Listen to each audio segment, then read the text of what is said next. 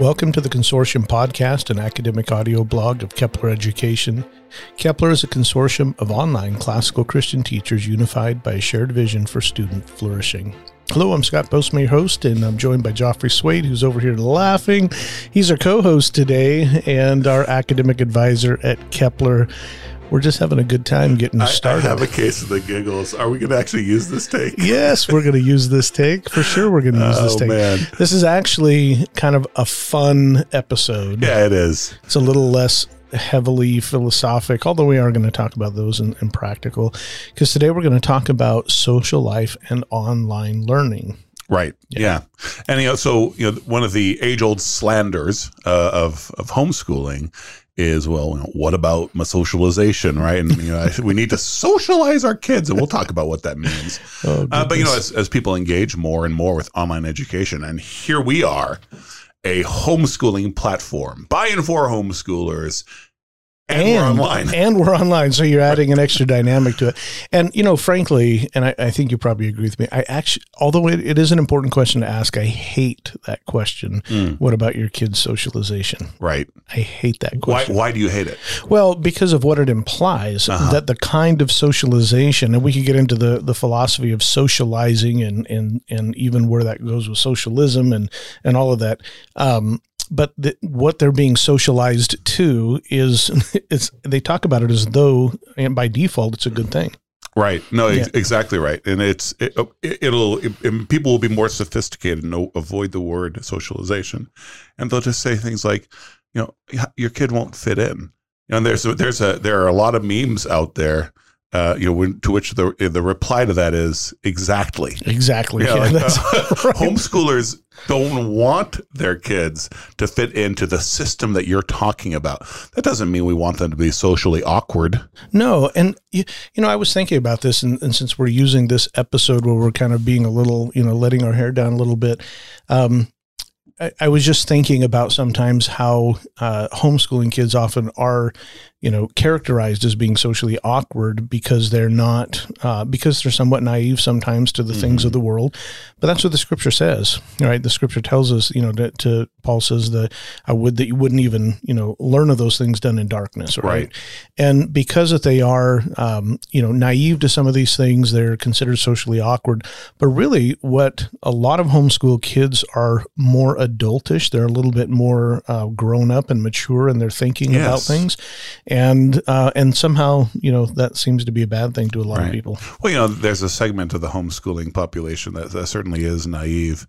There's an enormous segment of the general population that is deeply ignorant. Yeah. So just the choice between naivete and ignorance already, right? You know where you want to go. But, it's even that I think can get, that ignorance piece. Children out there in the world, in the government school systems, they get exposed to so much. Yeah. They know so many of the wrong things, but they're actually not worldly, as in they couldn't tell you anything about Paris or Parisian culture, And we've mentioned before, in my background, my parents were like C.S. Lewis's parents in that they provided me with lots of books and let me read whatever I wanted, to such a point that I wish they had actually put some limits on it. Yes, absolutely. Because I read some things I should not have read at various ages. But as innocent and virgin as I was when I went off to college, which, I was far more worldly in the older sense of the word than anyone I met. I'm glad you said the older sense of the word, because when we think of worldly, there's a couple of different ways people could be thinking about that, right? Worldly, the way you're using it is having an understanding of the way the world works and the various cultures that are represented in the world and how they interact with each other. But there's also a sense in which, 1 John 2 uses the word world as a system without God. Right, exactly. And system is such an important word. Yeah. So, the socialization often that people are concerned that homeschool kids are not getting is exactly that thing. They become socialized in the system that is godless. Right. Now, often when people use that expression, they're not thinking about the very system they're in. So they really are good-heartedly asking who is your kid going to hang out with, right? And when it's on that level, I think that's where we can start to engage in this episode, right? Because that it's important to no man is an island, sir. Right, and so one of the things, and I'm just going to mention this, and if you want to learn more about it, I'll recommend Carl Trueman's book on the triumph of the modern self. So just a fun little thing. But the idea of us discovering our identity can only be done in community, right? And certainly the church is a community, and the family is a kind of community, and so there's a certain aspect of our development that has to be done in community. And so having peers and having, hierarchical structures, all of these things are important in the development of, the human being. Right. And of course, all humans realize that their lives can be divided into various sections. But I think particularly because of the way in our society most people are educated, are brought up, we tend to think monolithically, right? There's capital S society. But the reality is it's a lot more fragmented than that. And even Christians, they'll be like, okay, well, I have work, church, and then civil life. Yeah. And that's kind of it. But social life is modular and nodular, sir. I mean, there are just lots of little centers. That's what we should have called this episode. Modular and nodular. I'm pretty happy with that one. But, I think that there's a sense, and I still see it sometimes in occasional conversations that I have with families, in which, people think of replacing one system with another, right? And Kepler doesn't want to do that, no. Right? We want to be a part of your life, and we want to be a part of the social life of what you do. But I mean, you have your church, right? And you have archery club, and you have these other gamers who are into the game that you're into. Rugby. I'm rugby. throwing that out there for you. Thanks. I'm a rugby coach, for the audience. But yeah, so your life is full of all these little centers, right, that you kind of swing around and orbit around eccentrically, and you connect with people through all of those things, and Kepler can integrate into a lot of that very smoothly. Yeah. Well, when we think about homeschool co-ops, a lot of times what families are doing is recognizing that education is part of the family responsibility, right? And it's centered there. And so families getting together around a very central and important part of a person's development, which is education, right? It's probably the most central. And when they're doing that, they're recognizing this need for a social life of peers with their children that extends beyond maybe just their own, family unit.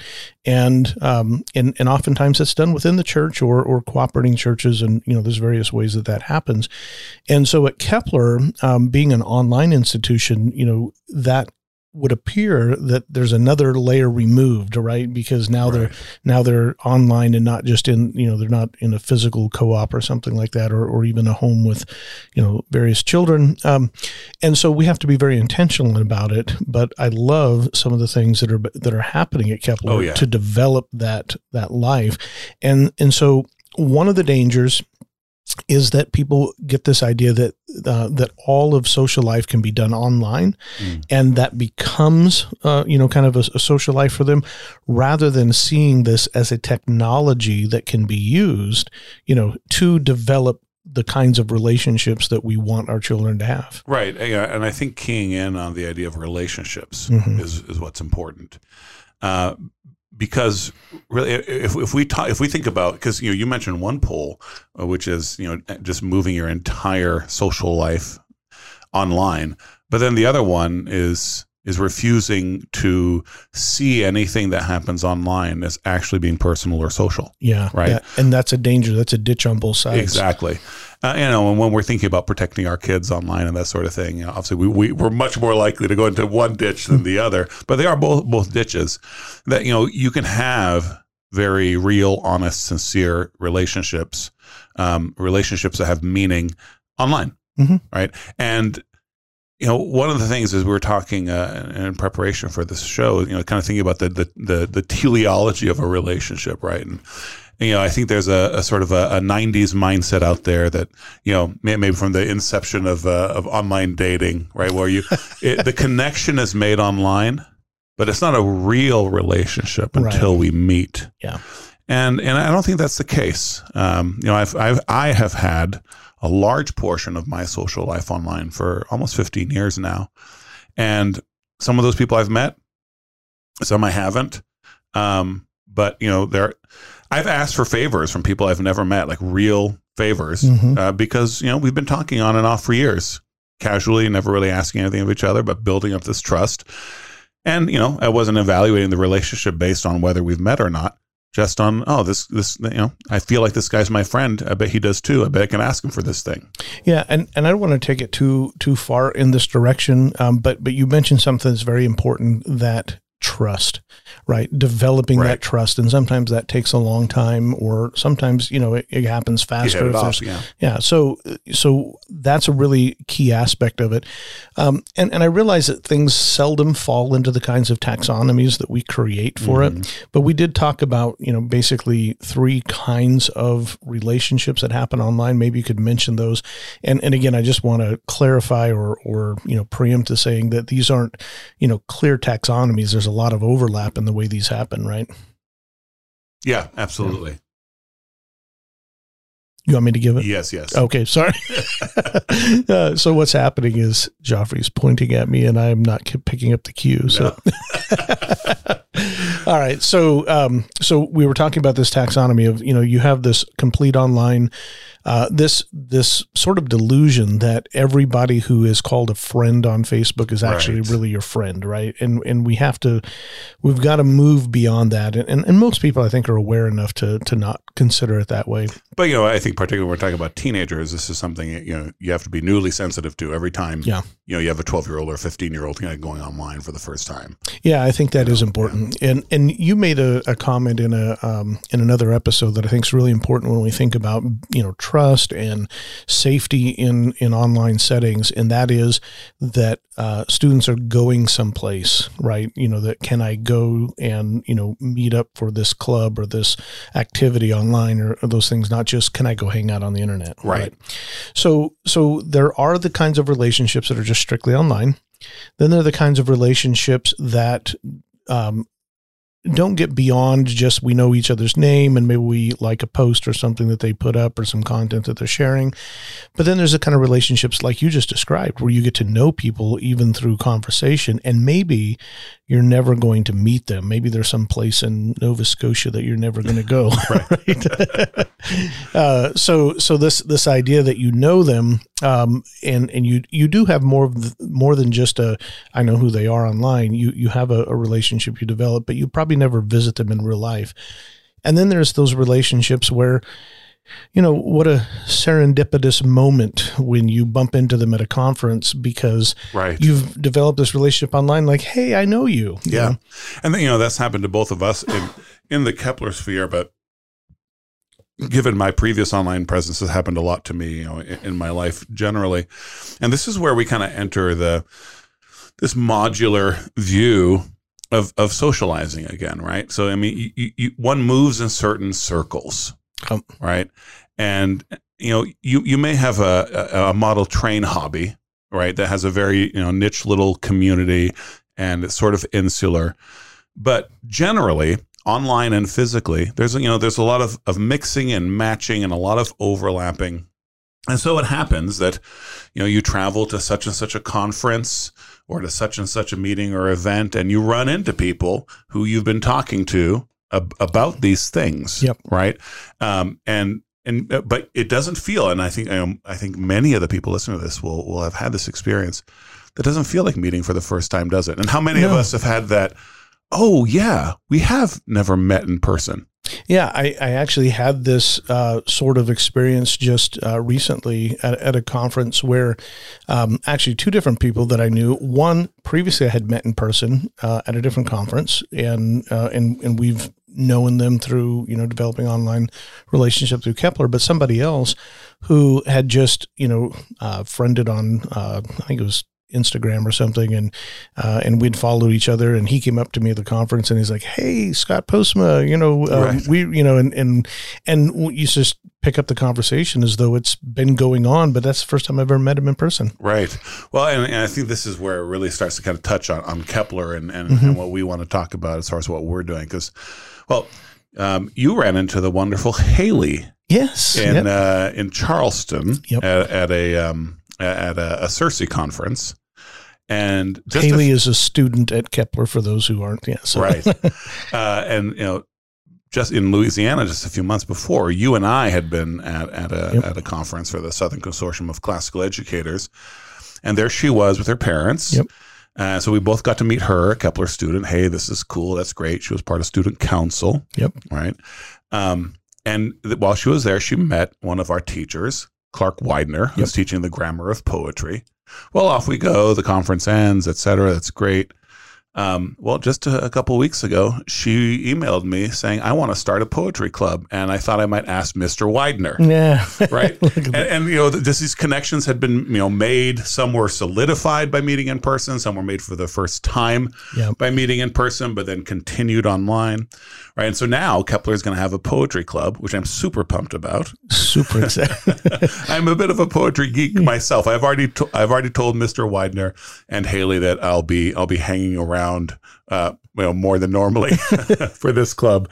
But yeah, and but it happened because of connections, right? Like, so Haley thought, hey, I can make this happen because I've met Mr. Widener. Yeah. And and I talked to Mr. Joffrey, and we can make this thing that I want to do work out. And now she's going to be able to connect with other students over her love for poetry.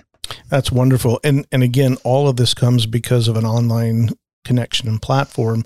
And it's done, it's done thoughtfully. When I say intentionally, I mean, it's done thoughtfully because the technology is being used for a greater good. It's not an end in itself, right? It's used to develop these kinds of connections and relationships that are going to be, lifelong influences in people's life. And now we've got a new student club. We're going to talk about clubs here in just a minute, but we've got a new student club that's developing, teacher engaged. There's going to be other students coming.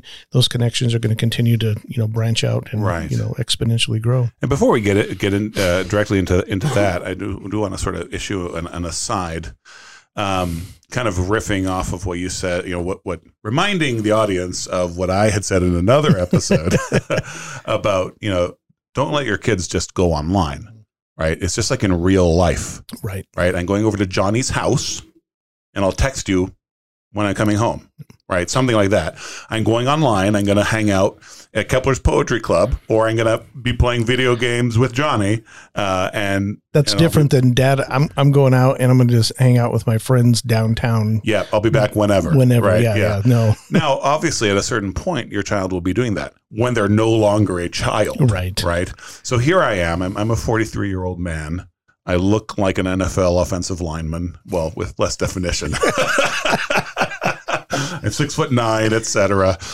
And someone, a stranger on my YouTube channel, said, "Hey, I live in town," and I was like, "Hey, let's meet."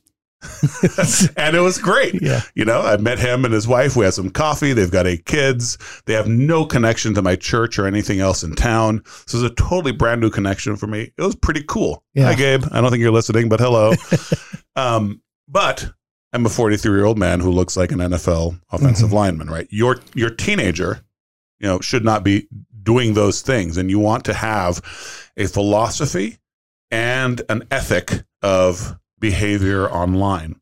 And so a lot of our students are kind of going online for the first time, especially when they're in middle school, even like learning how to use computers. Right. And that's great.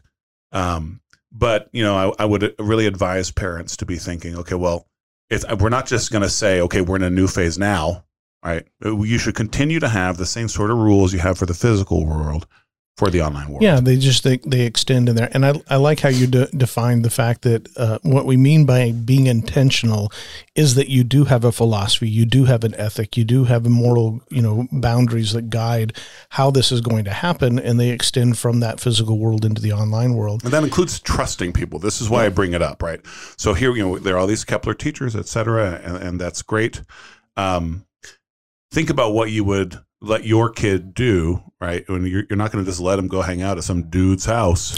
No, well, that reminds me of the family that two students met each other, right, in class. Yeah. And then they found out that their family was going on vacation somewhere where another family or en route where another family lived. The families met up, right? And the families got together, and now the families are friends, and they've.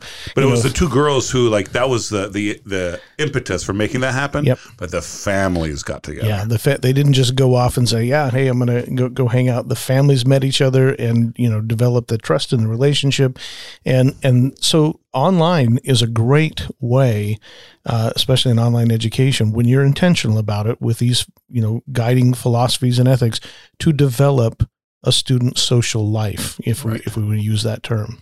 And so one of the things that we've been developing at Kepler, which should just be a part of what you guys are doing, even online, but we have all these clubs. Besides having some places where we can talk, and in classes people connect, and they ask about homework assignments, and then they find out about each other, and I like this video game. Ask your mom if we can play. Yeah. Great. But then I'm interrupting you. I'm sorry. Before you go on there, I have students, where literally, because we're talking about a subject, say in our Greek, Old Western Culture Integrated Humanities class, and they get together afterwards in a chat room that their parents approve of to talk about the subject that we've been talking about in class, because they want to continue, that conversation. Right. So those are ways that happens. Yes, and it happens organically, but anyway, that happens organically, but. We've wanted to funnel that energy, and we've funneled that into the club. So we have student council, we have chess club, which competed against other online education platforms last year. Pretty cool stuff. Yep. Spanish club, film club, book club. I think that's all of them except for, of course, new poetry club. New poetry club. And we do have these are all started by the students. Student council was the only club where we said there's going to be a student council. Yeah. Right. Who wants to be a part of it? The rest of them just emerged from the students, the way poetry club is now. We do have our own pet little projects, and sometimes we encourage people. Like you have a couple in mind that you'd really like to see. Yeah, we were talking about like a speech and debate club. Yeah, right? That'd be awesome. That would be fabulous. Every summer, we have a speech and debate class, and students who take that class in the summertime can sign up for our Leonberg Prize. So we do promote it that way, but this would be something that students interested in speech and debate could continue to develop outside of the classroom all year long. Right. So yeah, that would be a great one. And there was another one. What was it? I mentioned, I'm drawing a blank. Yeah, I am too. But yeah, we were just, when we wander into as if we're purposeless, but when we're hanging out around the Kepler community, we both get kind of excited to see the energy that these, you talked about developing those skills. That's the motivation that these kids have. They're using their social energy to develop themselves, right? You don't join Spanish club or get into the Latin Slack channel, which hasn't quite evolved into a club, or whatever it is. It's because you love this subject and you want to improve yourself in it. Yeah, and it's an area where you're connecting with other, we always say it, you get to geek out with everybody else, who likes to geek out on the same things, right? Exactly right. Yeah. And so one of the things that bears mentioning here is that each of the clubs has a teacher mentor. Mm-hmm. Right. And so the officers of the club and the teacher mentor sort of organize things, and everything happens under the supervision of one of our teachers. Although, all the decisions really are being made by the students. Yeah, absolutely. Student-led, teacher-supported, mentor, overseen. And we have some great teachers who are volunteering their time to be a part of that. And so there's another opportunity for other mentorship also in a student life. So, yeah, really excited about that. Yeah, so in a couple of weeks, so classes start on September the 7th, and then a couple of weeks after that, we'll get the clubs rolling. We want to give everyone a little bit of time to acclimate to their new academic year. But then the clubs will be back in full swing. Yeah, and the students have ideas to pitch for a club. We're open to hearing those. Absolutely. We'd love to hear that at all. So, well, I hope that this episode will help you in thinking through the couple of ditches, but also being intentional about developing social life in an online academic environment, because it is not just possible, but it's very plausible and can be done very well. And opens up new doors. Yep, it does. I mean, honestly, and I know that you're trying to wind the show down, but yeah, no, good. If you got more, keep going. You know, it's it's a lot easier to set up a poetry club online than it is to like you think about your neighborhood and the high schoolers you might be able to get together for a poetry club. That'd be super cool if you could. But, you know, when you're online already on this platform that is dedicated to classical education, well, all of a sudden, you've got a whole world of people that, it's not your neighborhood who doesn't have that interest. Yeah, great point. Well, thanks, everybody. So long.